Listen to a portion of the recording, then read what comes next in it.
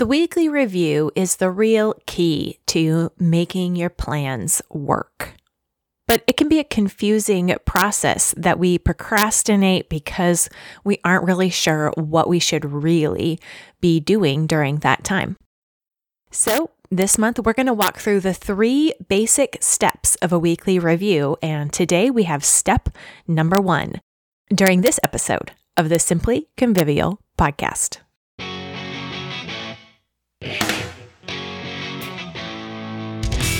So a weekly review is something that we talk a lot about at Simply Convivial because it makes such a big difference in how your planning actually works in real life. Too often our planning is grounded in wishful thinking, and the weekly review is a way to bring the goals and the day-to-day and the calendar pieces all together into a doable, realistic plan for the week. So this month, we're going to demystify the process and learn how to do it in half an hour or less. There are 3 steps to a basic weekly routine plan, and today in this episode, we are going to talk about the first step. But you don't want to miss any of the steps along the way, so be sure to hit the subscribe button, hit the bell, so you don't miss a single episode of Simply Convivial. So there's one big difference between a realistic, workable, doable plan and an idealistic, wishful thinking plan. The big difference is reviewing your current situation, reviewing the past week and where you are actually at right now. Too often when we sit down to plan, we immediately move to future mode and thinking about what we want to do, what we think we need to do, what our goals and our plans will be. But in order to know what we really need to do next, we have to start by looking at what just happened. Where are we actually at? How did the last set of plans actually work out? Unless we take that into account, take into account what's going on in life right now, how our planning systems and planning habits are actually working for us right now, and where we're at, we don't know what we need to do next. Next comes after right now. So where are you at right now?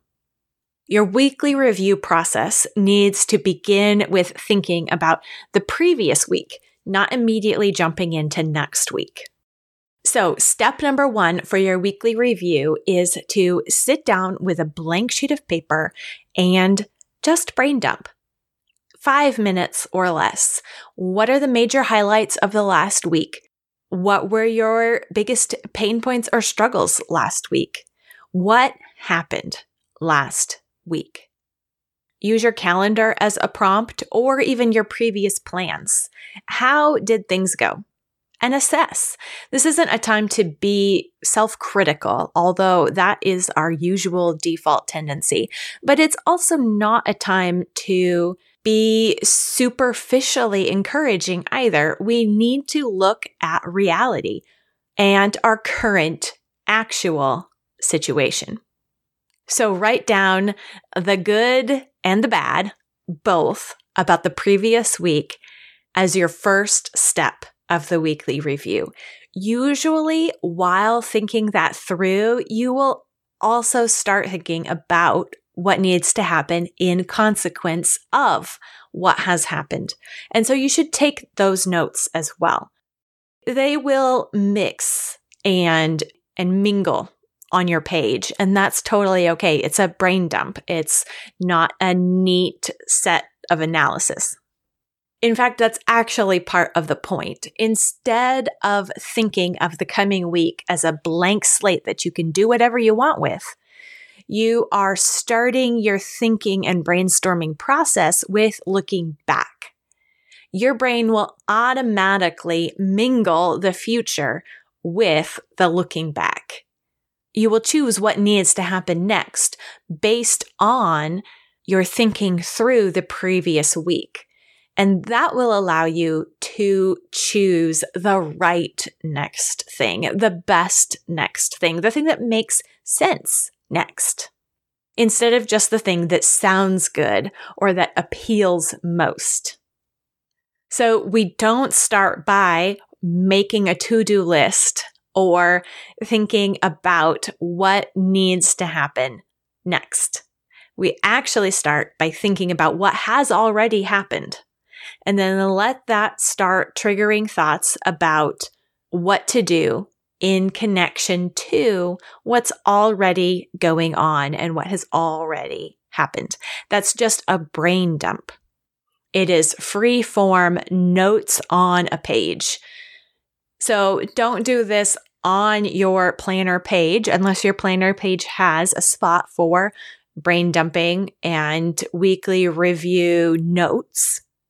Just use a spiral notebook or even the back of an envelope. This is just free for all brainstorming that you're going to throw away at the end of the 30 minutes.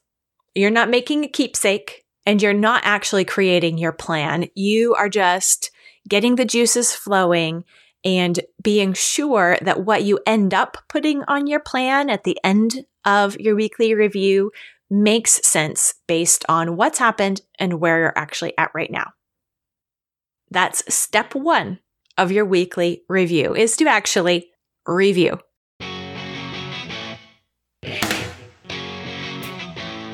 And that's it for this episode of the Simply Convivial podcast. Be sure to subscribe so you don't miss the next one. Now, you might be skeptical about your ability to pull off a weekly review or any other consistent planning habit. Why are you skeptical?